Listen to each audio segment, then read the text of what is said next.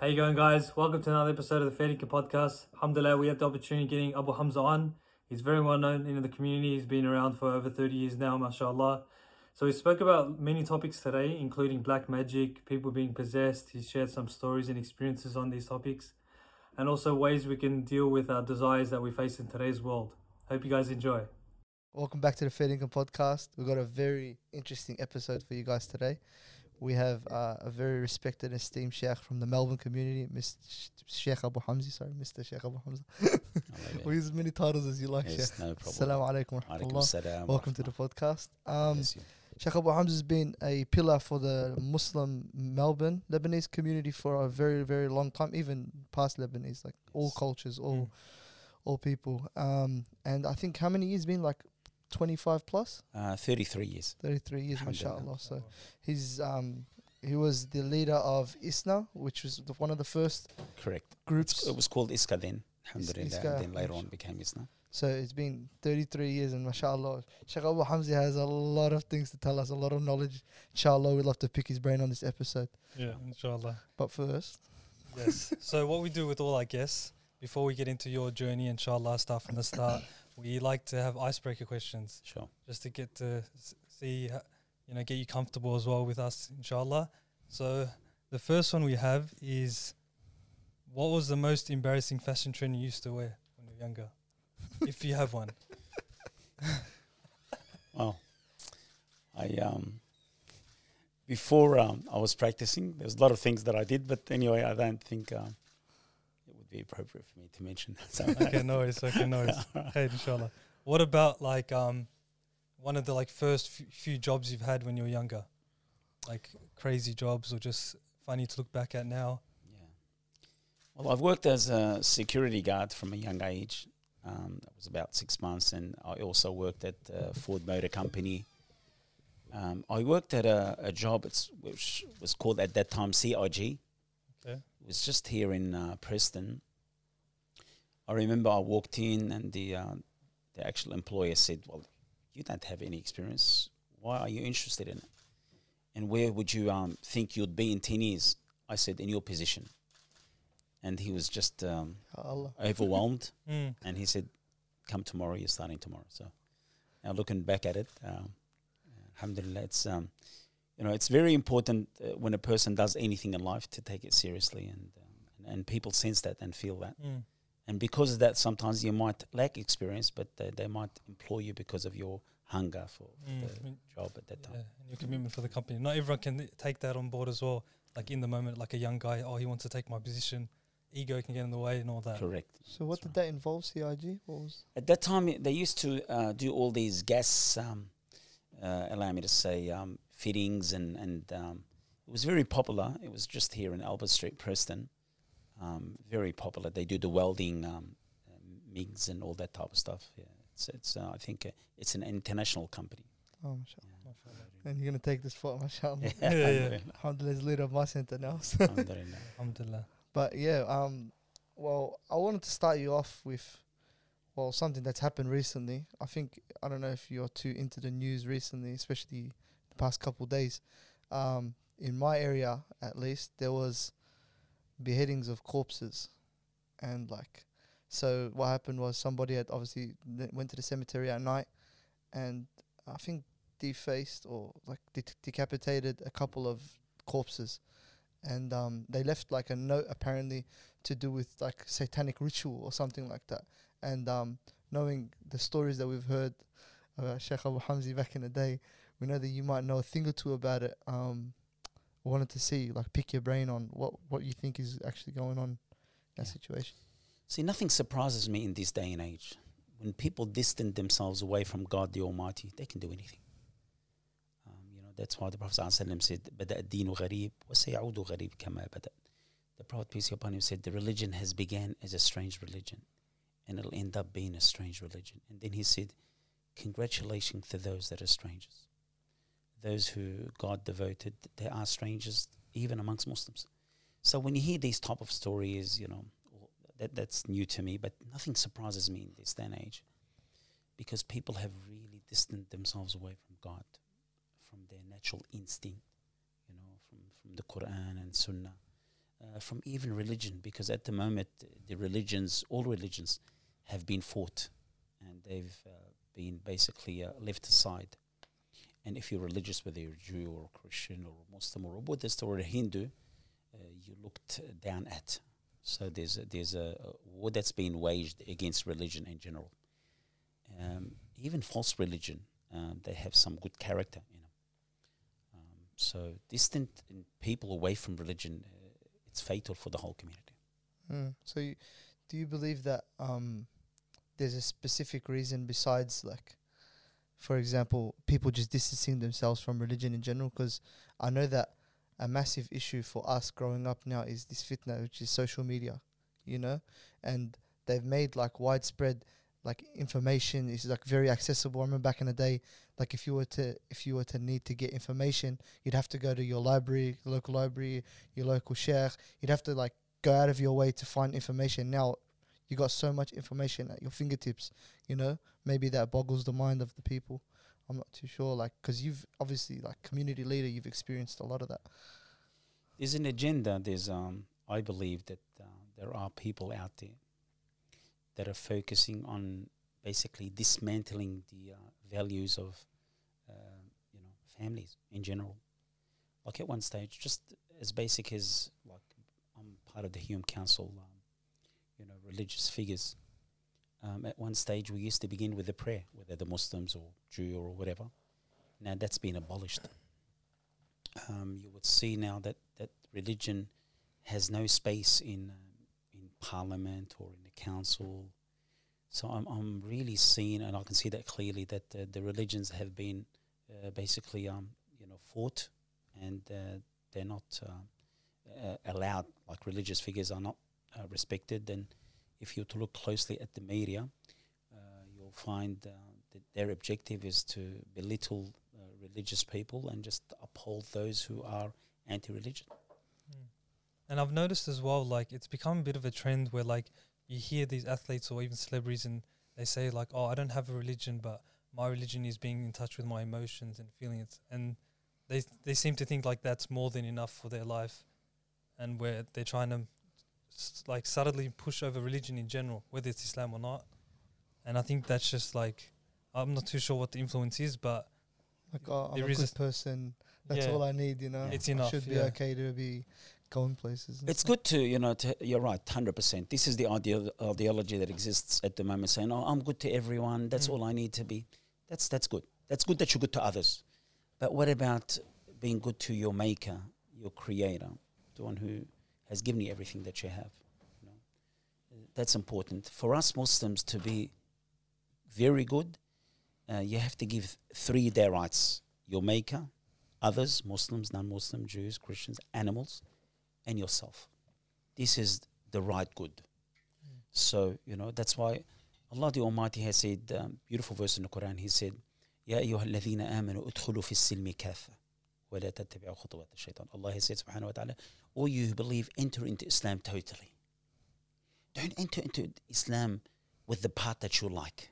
Don't just fast and not pray. Don't just pray and not respect your parents. Don't just respect your parents and disrespect your neighbors because they are non-Muslims. Don't allow me to say respect your neighbors and allow me to say harm animals. So Islam is a complete way of life. That is why it's so unique. And even though that religion in general have been fought, and really, the bulk of confrontations is against the Muslims, alhamdulillah, Islam continues being the fastest growing religion in the world. Mashallah. Just to go back to the topic we were talking about earlier about, like, the jinns and the unseen world in that regard. I know you've been involved in Ruqya services for a long time, and you've kind of seen the brunt of it, and you've been at the forefront of fighting that battle, and mashallah, may Allah subhanahu wa ta'ala reward you immensely, inshallah. But I wanted to see, like, your perspective on how things have changed over the years. Has it gotten worse? Is it getting better? Is, like, this whole mental health, like, awareness stuff, is that rectifying any wrongs in the situation? Or for me to give that question its rights, we'll spend 3 hours, but I'll summarize it to the best of my ability. Take your time, Sheikh. We've got all day. Bless you. I thank God the Almighty, first of all, that Allah has given me the ability to help people over the years, whether they're Muslims and non-Muslims. Our support and our services, it's not just upon Muslims. Any person that knocks their door, they're welcome. Alhamdulillah, allow me to say, in the last few years, many Christians and Jews and Buddhists and Hindus, even atheists, they're overwhelmed with some of the messages that we're conveying, alhamdulillah, through Facebook and other media outlets. As for Ruqya and, allow me to say, alhamdulillah, I've been, again, doing this for almost now 35 years, Ruqya, reading on Muslims and non-Muslims. First of all, we need to understand that Allah has said, subhanahu wa ta'ala, إِنَّ كَيْدَ الشَّيْطَانِ كَانَ ضَعِيفًا. Verily, the abomination of shaitan, the impact of shaitan, the position of shaitan is weak upon those who are strong. But those who forget the purpose of existence, those who don't know why they're living, those who just go with the flow, the shaitan can have an impact upon them. Okay? That's what Allah has said, subhanahu wa ta'ala, in Al-Quran, challenging the shaitan. Allah has said, Inna ibadi laysa lak alayhim sultan. Verily, my slaves, you have no authority over them. But in this day and age, people are more possessed than ever. Now, with the bit of experience that I've had, that I thank Allah for, it's very hard to basically analyze people's situation. Very hard. Sometimes a person could have mental health, and sometimes they could be possessed, and sometimes they could be on drugs. And that takes a long time, a lot of experience for you to actually recognize if this person is affected by a spiritual interference, or if this person is mentally affected, or this person is on drugs, because all the symptoms are very similar. Like once I went to London to assess a man, I read on him twice, and I said to his family, please do not waste your time with imams. He's not affected by spirits. He needs some psychological help. Okay. Please, take him to a psychologist or a psychiatrist. Now you have the other extreme, where you find some people don't believe in any of that a spirit can possess a body. And it's clear in the Quran and Sunnah. Like once I went to see a non-Muslim lady. I think she lived somewhere in Frankston. And as I was reading on her, she was speaking different languages and she was trying to kick and punch. So who called me her psychiatrist? He said to me, I believe that she was seeing my patient. I said, yes. And I would really appreciate that you come and have a look for yourself, because they don't believe in that either.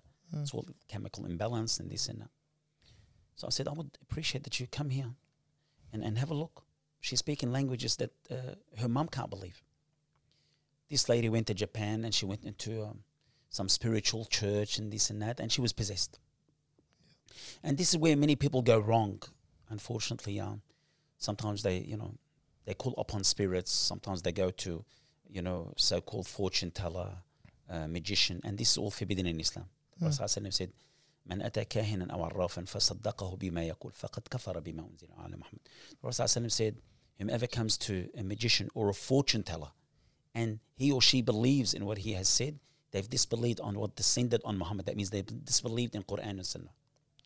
So it's very dangerous. In Islam, you are not allowed to, allow me to say, ask a person who does witchcraft or who he or she claims that they know the unknown, because no one knows the unknown. Yeah. Even our beloved Prophet ﷺ, even Gabriel, Jibreel, no one knows the unknown but Allah. And these people say, that's what's going to happen. No one knows. It's not true. And many people are fooled and deceived.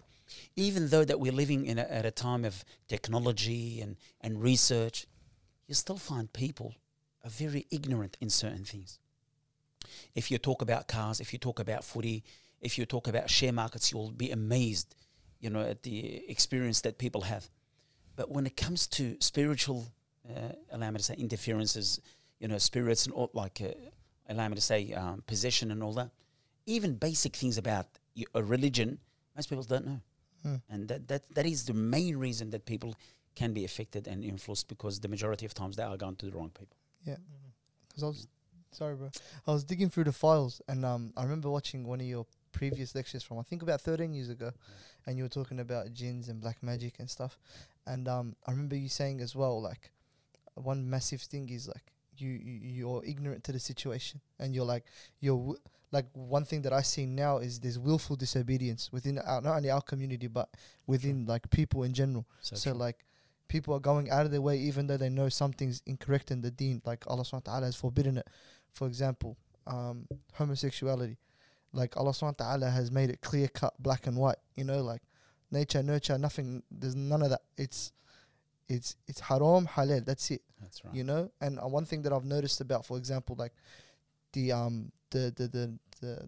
media and all this sort of stuff, like the pop culture, is they love murkying the waters, especially like when it comes to things that we know is incorrect or is against our deen or take us away from the fold of Islam, you know, and when they murky the waters, they make people question, especially the people with like a lower sense of iman and like not really that much conviction within the deen. They kind of get forced into like accepting things. It's true.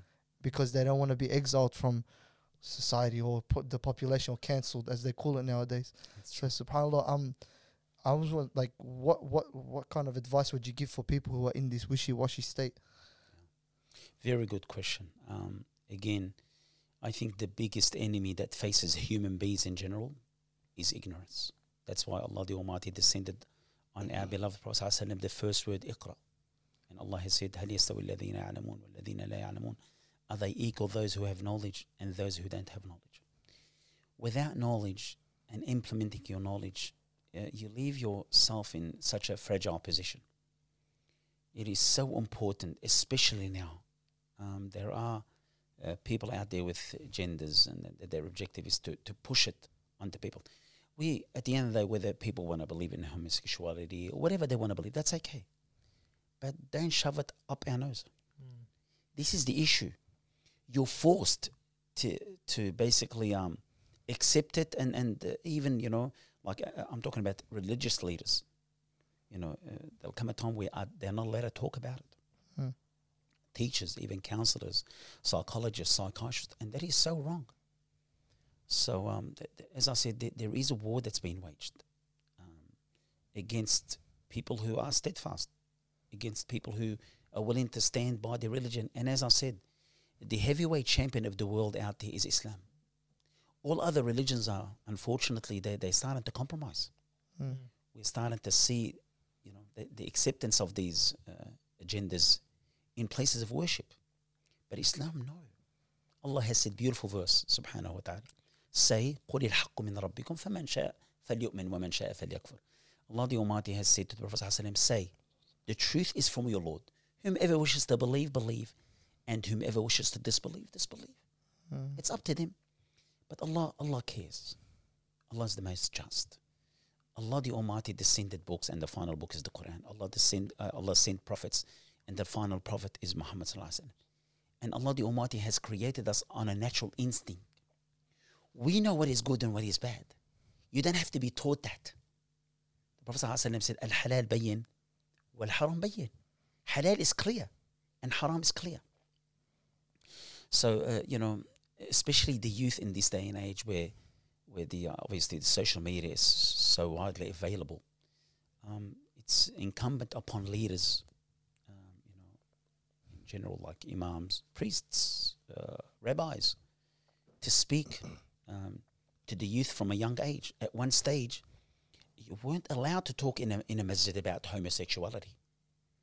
Now, in the last 2-3 years, I've been actually speaking about clearly that this is forbidden in Islam. And you know, some people say, Abu Hamza, why are you talking about these issues? These are very sensitive. I said, if I don't talk about it, others will influence your sons or daughters to believe that the other stuff is okay.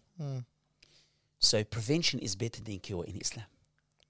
Yani teaching our community that this is permissible, this is impermissible. Because, you know, allow me to say, the biggest enemy and the hardest thing to control is your desire. We all have desires. Yep.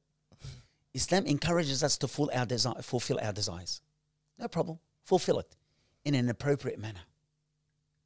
This is the beauty of Islam. Islam is not just forbidden, haram, haram, haram, as unfortunately some parents, you know, everything's haram. Excuse me. Islam, there's much, much more halal, what is permissible, than haram.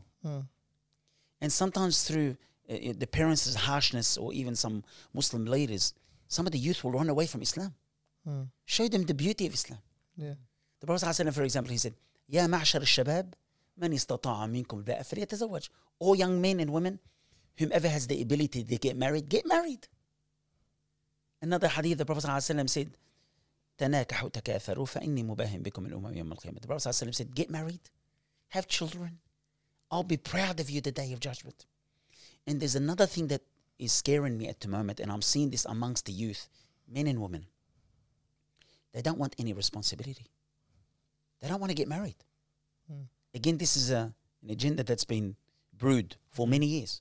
Why should I have this responsibility? Why should I work so hard, to lease a property and to have children? No, I'll just have a girlfriend here and a girlfriend there, and she feels, the same way. This is very dangerous. And I'm seeing this.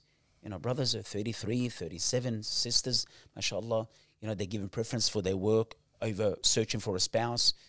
Sisters, tabarakallah, some of them are doctors and lawyers and nurses. She's 42 and 43, and she's not married.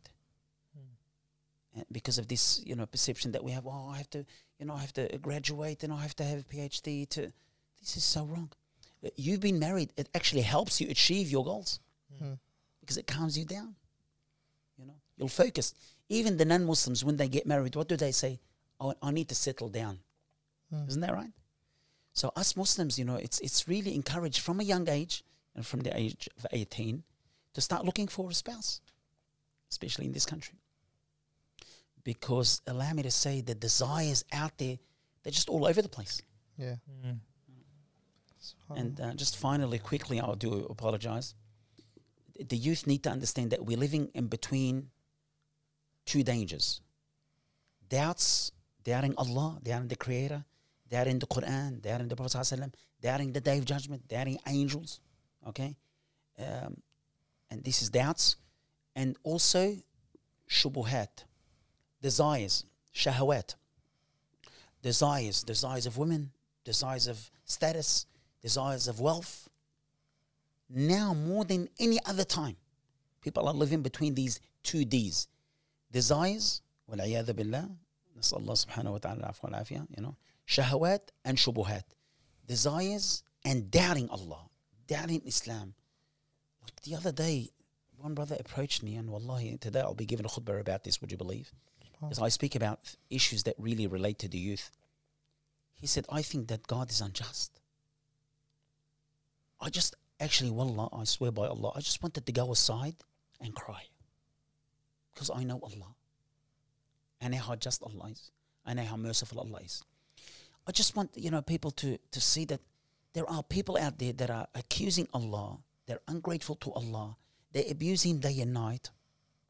They disregard Him. They disobey Him. And Allah still gives them wealth. Still gives them life. It still gives them time to come back to Him and repent. And if they repent from all the 50 and 70 years of being وَالْعِيَاذُ بِاللَّهِ wicked and evil, Allah will forgive them. And Allah will exchange their evil sins into good deeds. I sat with this brother for 2 hours. I could not believe this. So he doubts Allah. Doubts that Allah is the most just, the most caring. Our existence will not even be there without Allah's mercy. So may Allah forgive us all. Yeah, I was just going to say on that, like, Allahu Alam with that, brother, but I think for myself, I like to speak for myself. You sometimes get caught up thinking you're in control. Like, I got that job. Yes, I worked for it. I earned that money to pay for this and get this car. And we kind of forget about Allah actually putting those blessings into your life. We get carried away because we feel entitled. We feel, we're in control of every single thing. And yeah, I think it's something we need, like, constant reminders, like as simple as it sounds or cliche, like constant reminders of like Allah and Islam. Like, how do we work towards that? Because especially like I would say post-COVID, some mosques are not as active, or like some areas as well, people aren't socializing as much. We're at home. It's a bit hard to go out of your way and actually initiate. Yeah, so true. We are as Muslim taught to say a dua, a supplication before we leave the house. And I beg the brothers and sisters to actually learn it, say it, contemplate on these words and the meanings of it. Always ponder upon it. I never leave the house without it. I might forget my keys. I might walk outside the car and recognize that I forgot my keys. I might forget to wear socks, allow me to say something. But there's this supplication, especially with what I do, I will never leave the house without it. Which is, Bismillah tawakkaltu ala Allah wa la hawla wa la quwwata illa billah. Meaning, in the name of Allah. Because with this Bismillah, there's barakah. Bismillah before you eat, Bismillah before you drink, Bismillah before you wear your clothing, Bismillah before you have an intimate relationship with your wife, Bismillah before, she has. Bismillah, in the name of Allah. Because with these two words, doors will open up. Bismillah, tawakkaltu ala Allah. I put my trust and confidence in Allah. This is the halal insurance, full insurance. La hawla. Then you say, La hawl. La hawla wa la quwwata illa billah. There is no might, no strength, except by Allah as well. Allah has said, subhanahu wa ta'ala, وَمَا بِكُم مِّن نِعْمَةٍ فَمِنَ اللَّهِ. And whatever blessing that you have is from Allah. I've got this beautiful ayah at my center. It's about 2 meters by 4 meters. The brothers sometimes and sisters say, wow, look what you've achieved. Us. Please, please. It's all about Allah's will. I'm nothing. I am nothing. Even the good thoughts that you think, it's by the will of Allah. Anything that you've achieved. Wallahi, very important to say, Alhamdulillah. Alhamdulillah. All praise to Allah. Alhamdulillah for the blessings that surround me. The blessing that's been poured on me by the day. I go to bed sometimes. I'm going to be a bit more private now. I go to bed and I just speak to Allah. I said, thank you, Allah.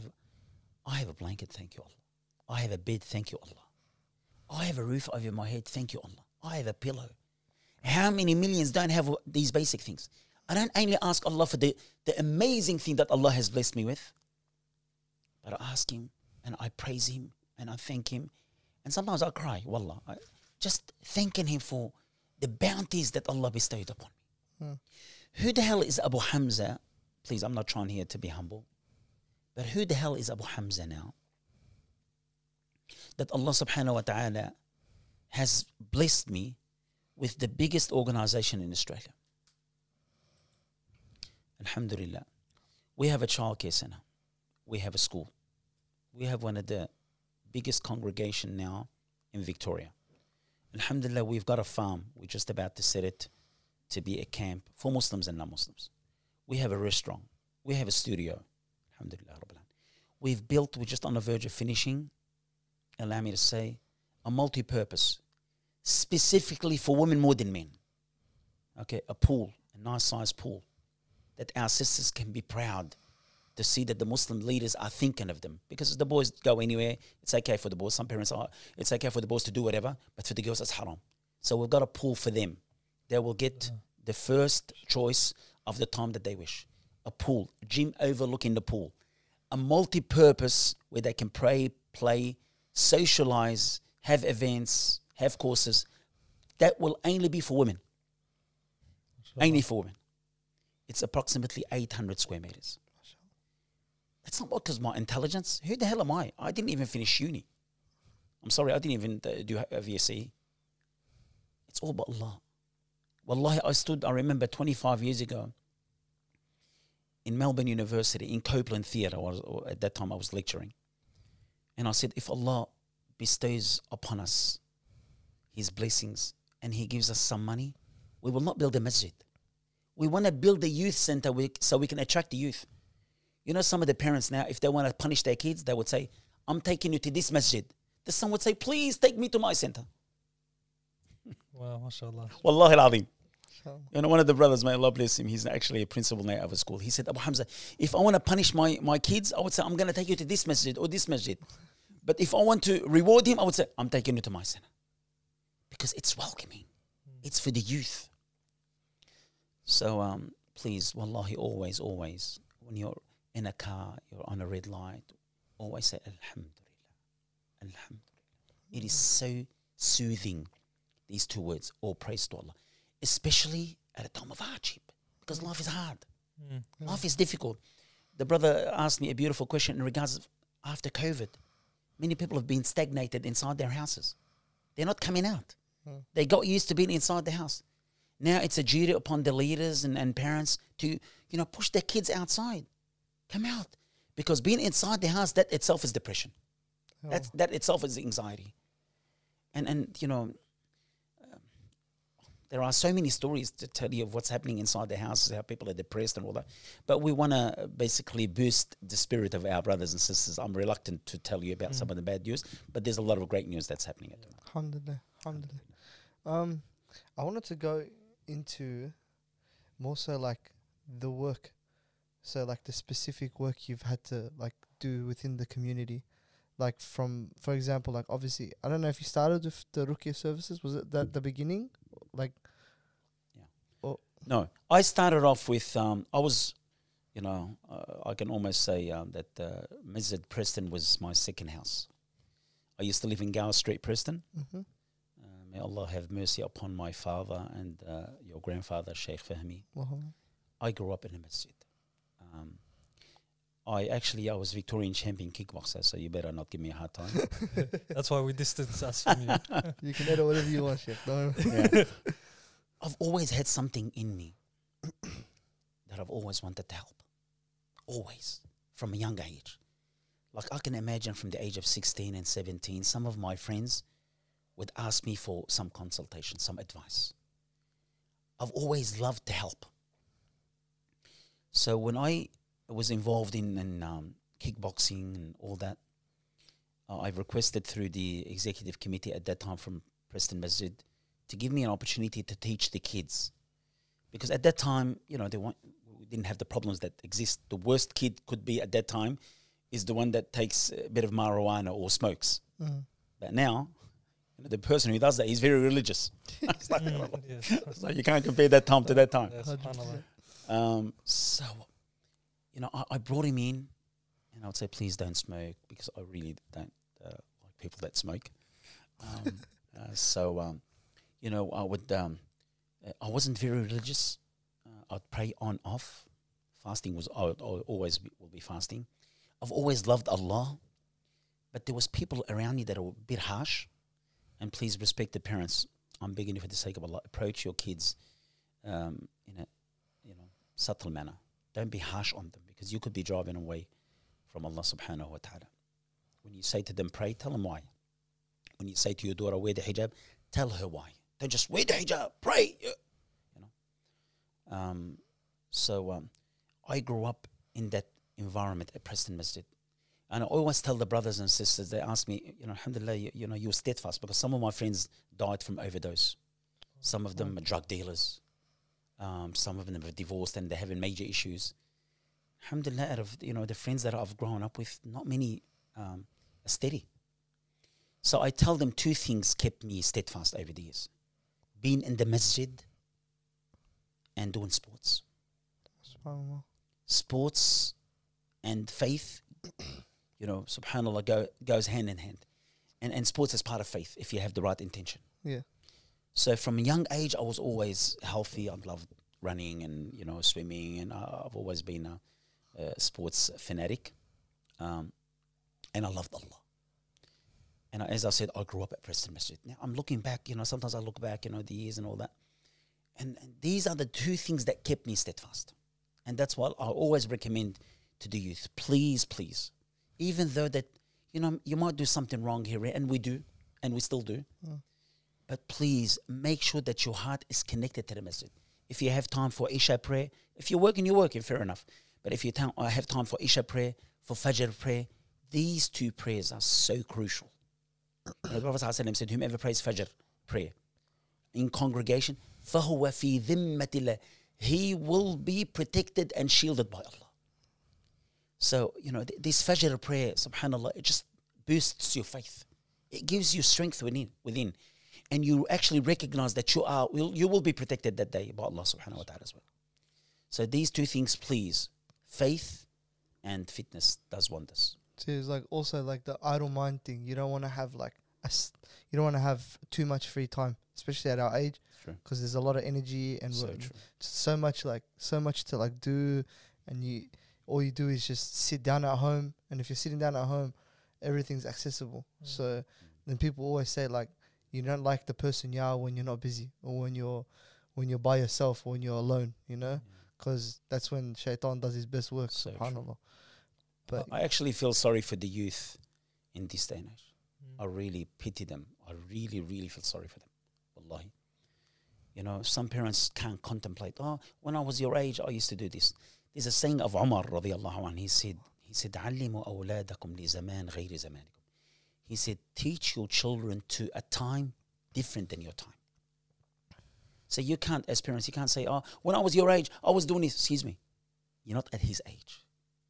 He came to the world and his mother and father was the iPad and the iPhone.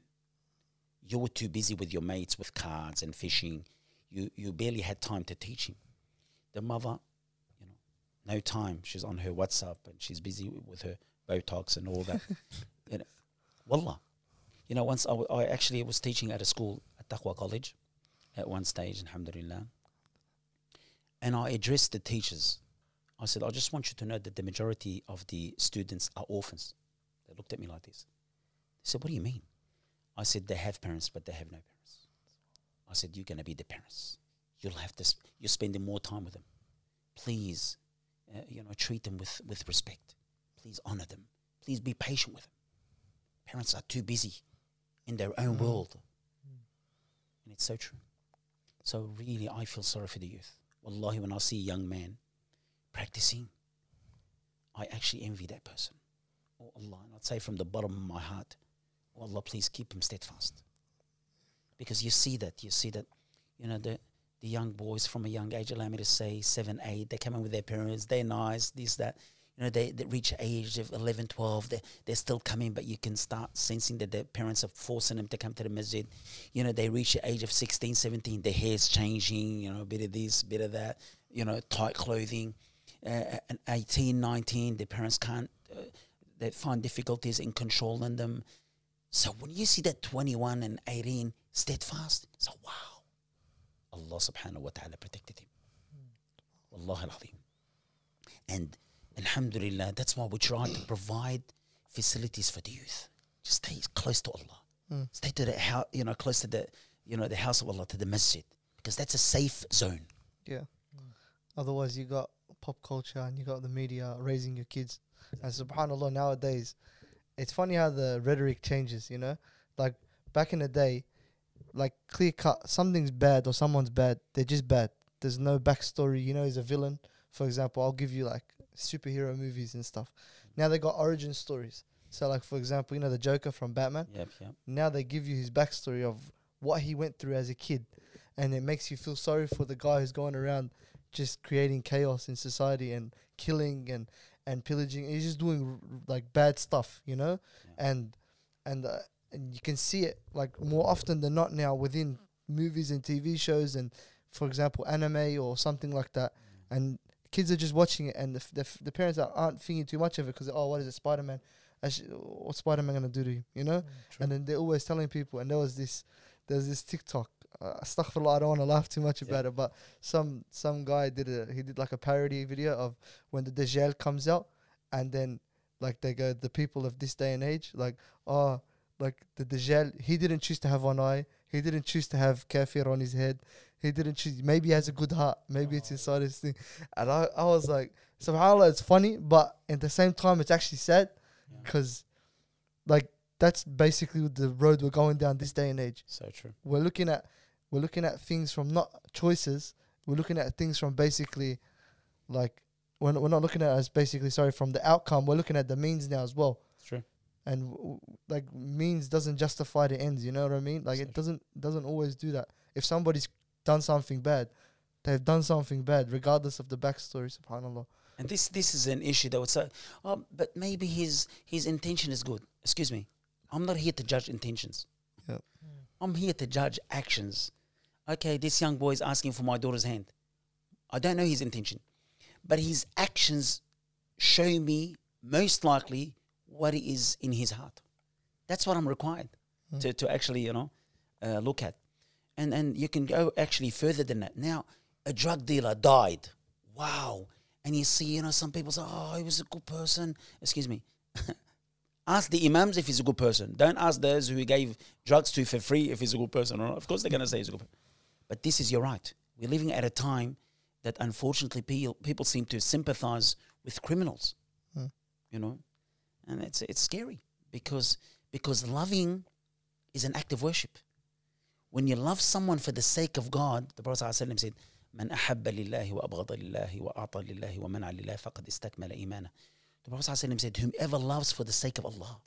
So when you see a young man, mashallah, practicing, respecting his parents, mashallah, you know, wanting to get married and settle down, and he's got a good income from the hard work that, subhanAllah, you love that person for that, you get rewarded to that love.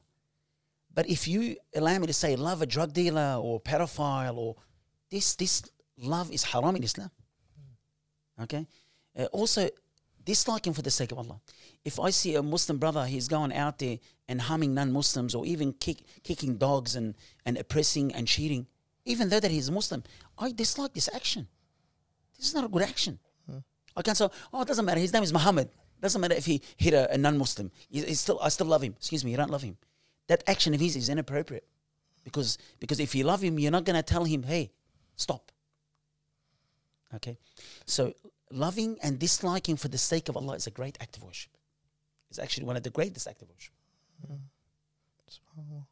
But I wanted to also, like, I know this sounds like I'm just coming here with this, I want to talk about jinn and black magic and stuff, but I'd love to pick your brain on it, because I don't know, I was very intrigued by, like, for example, my older brother, you taught him back in the day, and he used to always, like, when I was younger, he used to always tell me the stories of, like, because he used to talk to him in between Islamic studies classes of all the obviously the experiences that you've had within that realm. For me, it's always been intriguing for me, subhanAllah, to know not only about jinn, but angels and the unseen world in general. And one thing that's massive now that people are talking about a lot, I'm not promoting this in any way, is psychedelics. Yeah. So like mushrooms and stuff like that. And a lot of the people, they say, like, if anything, it gets you in touch with that other realm. Yeah. And I was like, dangerous. I wanted to see what your opinion was on all that sort of stuff. People who resort to drugs, they leave themselves open for spiritual interference. So sometimes you could be reading on someone that is a drug user, and he could be also possessed. And sometimes a person could be possessed, on drugs, and has mental health. Okay. And that's, like, for example, sometimes I asked a question like, do you take drugs? He would say, yes, but I stopped a week ago. But I'm seeing this has nothing to do with drugs. I said, well, you hallucinate through some of these drugs.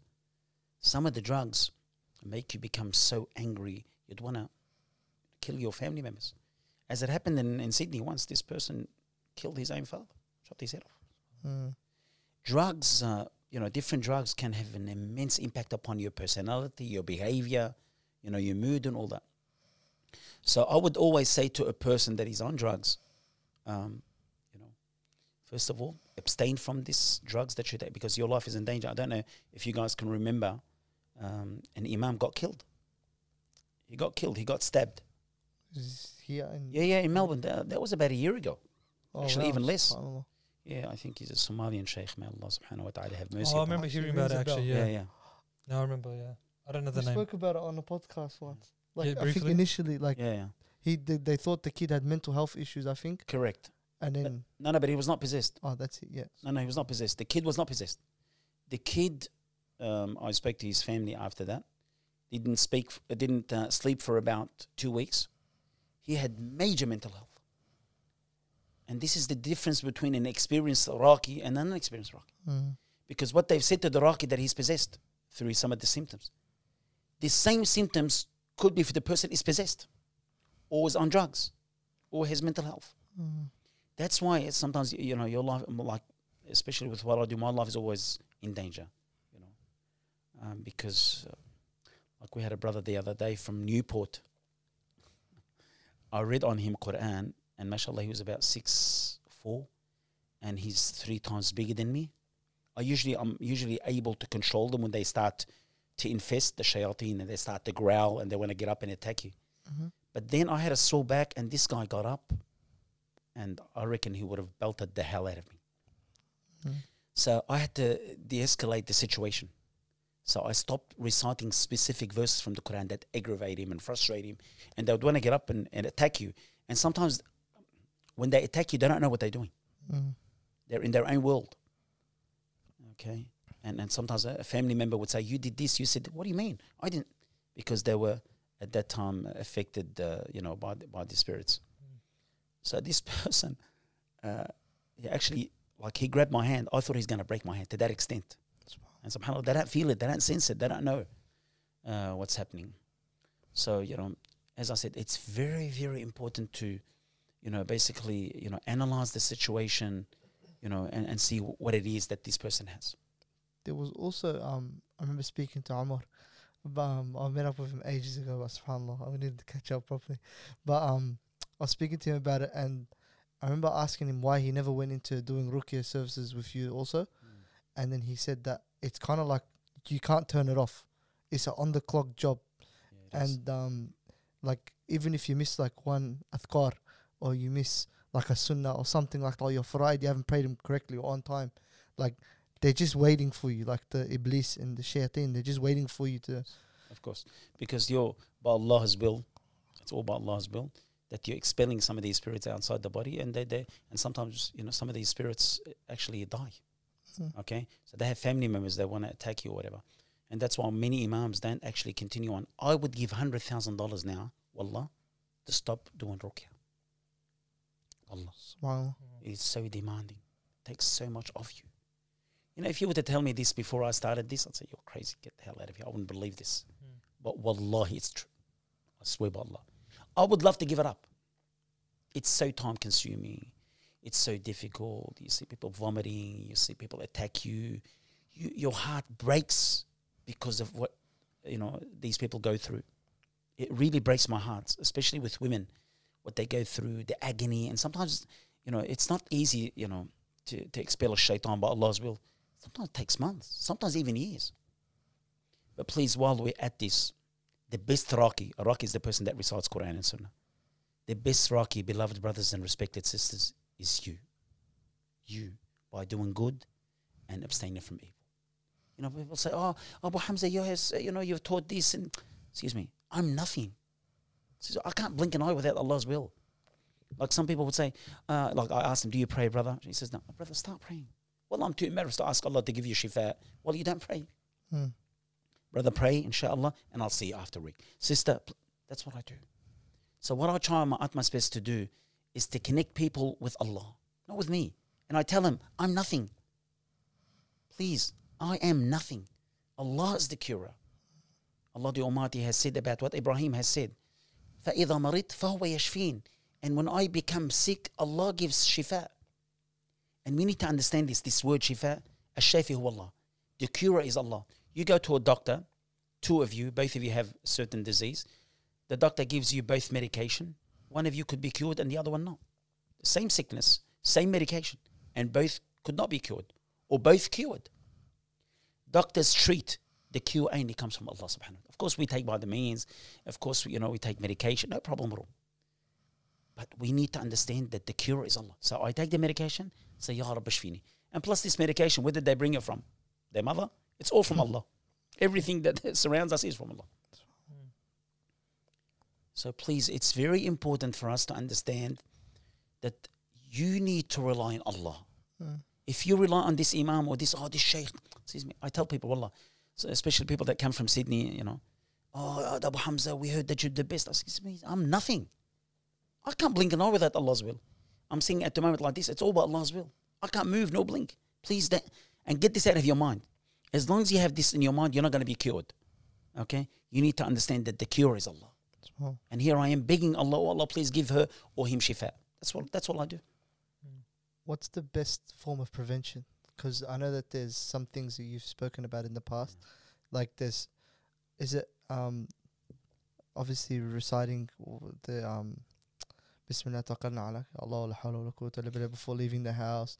In a nutshell, connecting with Allah. whether through prayer, through supplications, through doing good deeds, through respecting your parents, through, respecting your neighbor. In a nutshell, because all these good deeds strengthens your faith. I love this saying of the Prophet ﷺ. He said about Umar radiyallahu anhu, ما سلك فجا إلا سلك الشيطان فجا آخر. The Prophet ﷺ said, whenever Umar takes a path, Shaitan takes another path. Like, just imagine, Umar radiyallahu anhu is on Logon Street. Shaitan will not go on Logon Street. He'll go on Sydney Road. Why? Because Umar had a connection with Allah. That's what we need to do. We need to, teach people, hey, it's not the Imam. The Imam's nothing. Allah subhanahu wa ta'ala is the cure. The Prophet ﷺ, while he was teaching his cousin, Abdullah ibn Abbas, he said, Ya ghulam, inni u'allimuka kalimat, ihfadullah, ihfad. The Prophet ﷺ has said to Abdullah ibn Abbas, I will teach you some words. Oh, young man, look at the Prophet ﷺ's approach. He didn't say, hey, like some our parents, idiot, come here, use. No. The Prophet ﷺ said, oh, young man, I'm going to teach you some words. Hear me out. He said, preserve Allah. That means preserve the laws of Allah. Allah will preserve you. Then he said to him, if you were to ask, إِذَا سَأَلْتَ فَاسْأَلِ اللَّهِ. If you were to ask from Allah. وَإِذَا اسْتَعَنْتَ فَاسْتَعِنْ بِاللَّهِ. And if you seek help from Allah. That's it. He didn't say seek help from me. I'm alive. Ask me. No. Ask from Allah. And that's what we need to do. Because there are some ignorant Muslims in this day and age. Oh, this Imam, he knows. What does he know? He knows nothing. Okay? And he knows the unknown. Some people, he knows nothing. Some people go to a grave. Muslims now in this day and age with all this technology and all this education, they go, oh, he's a saint. I need to ask him and then he'll intercede for us with Allah. Excuse me. Allah Azza wa Jalla has said, فَإِذَا سَأَلَكَ عِبَادِي عَنِّي فَإِنِّي قَرِيبٌ أُجِيبُ دَعْوَةَ الدَّاعِي إِذَا دَعَانِ. Allah has said subhanahu wa ta'ala to Prophet sallallahu alaihi wasallam, if they ask you about me, tell them that I'm near. I'll respond to the caller when he calls me. So we don't need to go, Ya Muhammad, Ya Isa, Ya Ali, Ya Umar, Ya Allah. إِيَّاكَ نَعْبُدُ وَإِيَّاكَ نَسْتَعِينُ. So we really, really have to teach people their deen. Because most Muslims don't know their deen, unfortunately. And people do start to it becomes normal. I even know with my friends, they question their closeness with Allah, or even as you would say, they question His mercy, thinking, oh no, I'm doing too much haram these days. It's so hard for me to come back, to pray again. And that's haram in itself by questioning Allah's mercy. I love that. That's beautiful what you said, because brother, allow me to say, a person could commit a sin. Allow me to say adultery, or allow me to say stealing, or whatever. By you thinking that Allah does not forgive you, it's a bigger sin than the sin that you committed. I love this hadith. I will mention what the Prophet ﷺ said. He said, sallallahu alayhi wa sallam, إِذَا سَأَتْكَ سَيَّأْتُكَ. The Prophet ﷺ said, if your good deed pleases you, and your bad deed displeases you, then you're a believer. إِذَا سَرَّتْكَ حَسَنَتُكَ وَسَأَتْكَ سَيِّئَتُكَ فَذَلِكَ الْمُؤْمِنُ. Allah, the memory now, when you're over 30, you start to forget a little bit. Anyway, the Prophet ﷺ said, if your good deed pleases you. So when you do something good, you should be happy. Thank you, Allah, you've given me the ability to read a line from the Quran. Thank you, Allah, that you've given me the ability to give 5 cents for the sake of Allah. Don't underestimate this. The Prophet ﷺ said, لا تحقرن من المعروف شيء. Don't look down at anything that you do of good. Don't look down at this. Because Shaitan wants you to look down. Oh, that's nothing. Oh, you just spray. No, that's good. Don't look down. Even smiling in front of your brother. What a beautiful deen. Smiling is an act of worship. And that smile could be the reason that you'll enter into paradise. So the Prophet ﷺ said, please listen to this amazing hadith. And this is to every sinner, and I'm one of those. The Prophet ﷺ said, if your good deed pleases you, and your bad deed displeases you, then you're a believer. So when you do something bad, don't brag, oh, I did this, no. Okay, oh Allah, I've done this. Please forgive me. And cover up for your faults. Please don't brag about your faults. Because bragging about your faults is greater than the fault itself. The Prophet ﷺ said, كُلُّ أُمَّتِي مُعَافٍ إِلَّا الْمُجَاهِرِينَ. All of my people are sound and they're safe except for those that brag and boast about their faults. And one of the names of Allah is As-Satir. Allah loves to cover your faults. And Allah will cover your faults if you cover your faults. And Allah will cover your faults the day of judgment if you cover His faults. And He covers yours. The Prophet ﷺ said, من ستر مسلما في الدنيا ستر الله عليه يوم القيامة. Whomever covers up for a Muslim in this life, Allah will cover up for him day of judgment. So the more you cover up for me and I cover up for you, and I make dua for you. Yeah, I've seen you the other day, come out of a casino or you have a girlfriend, whatever. I cover up for you. I see you aside. I advise you secretly between me and you. Because I've covered up for you, Allah's going to cover up for me, and I have more sins than you have. And just imagine day of judgment. Here you are, you appear, and all your sins are exposed. How embarrassing. The prophets are there, your mum are there, your sons are there, your daughters are there, your friends. But if you cover up for other people's faults, Allah will cover for your faults. Do you have any more questions? I got one more. You go I for wanted it. to talk about like. Thanks, Sarah. So I want to talk a bit like about the social media world, and obviously like platforms we're talking about like TikTok. People are posting more about their lives, which isn't a bad thing. Obviously, people can benefit from others, but where does it like? What advice would you give with Muslim youth, showing too much of their lives because of like the whole idea of the ayn and evil eye as well, like showing your family members, your parents, kids, and all that. Where would you see the balance? What advice would you give? Well, first of all, I want to congratulate you guys for this. Wallahi, I'm proud of you. I ask Allah, that there'll be more brothers and sisters that have concern for the community, and I'm talking about Muslims and non-Muslims. At the end of the day, we're proud to be Muslim Australians. This is our country. Okay, very important. This is the two messages that I've always conveyed over the years that I've been involved in dawah, to be a proud Muslim Australian. Okay, what you guys doing is great. At the moment, allow me to say, there's a wicked force and there's a good force. Even though the good force is little, like we are, but subhanallah, the impact it has, amazing. It has a great impact upon people. As long as we have people like you guys, youth, mashallah, tabarakallah, are concerned, this ummah will always be, inshallah, at a high status. Inshallah. Wallahi. Allah has said, إِنَّهُمْ فِتْيَةٌ آمَنُوا بِرَبِّهِمْ وَزِدْنَاهُمْ. There were young men, okay, we're talking about the story of the people of the cave. There were young men, آمَنُوا بِرَبِّهِمْ. They believed in their Lord, and Allah increased them in faith. If I don't see youth involved in da'wah, I know that this is the end. We're gone, we're finished. But as long as I see you guys are spending ample of time preparing this and all that, I love that. That gives me so much ambition, and that strengthens me.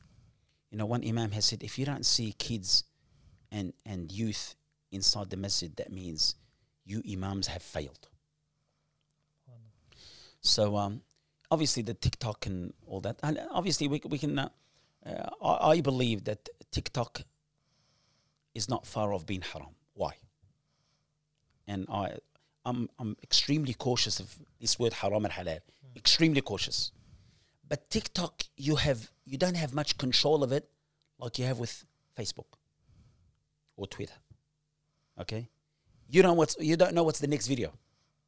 And you're a man. Okay? You're not a rock. If you see something nice, you're going to look. So with the other social media, I think no problem in regards to that. But TikTok I had it. I actually downloaded it about 6 months ago. Wallah. And I was on it without, I don't know who put myself on it. But anyway, no, you can't control it.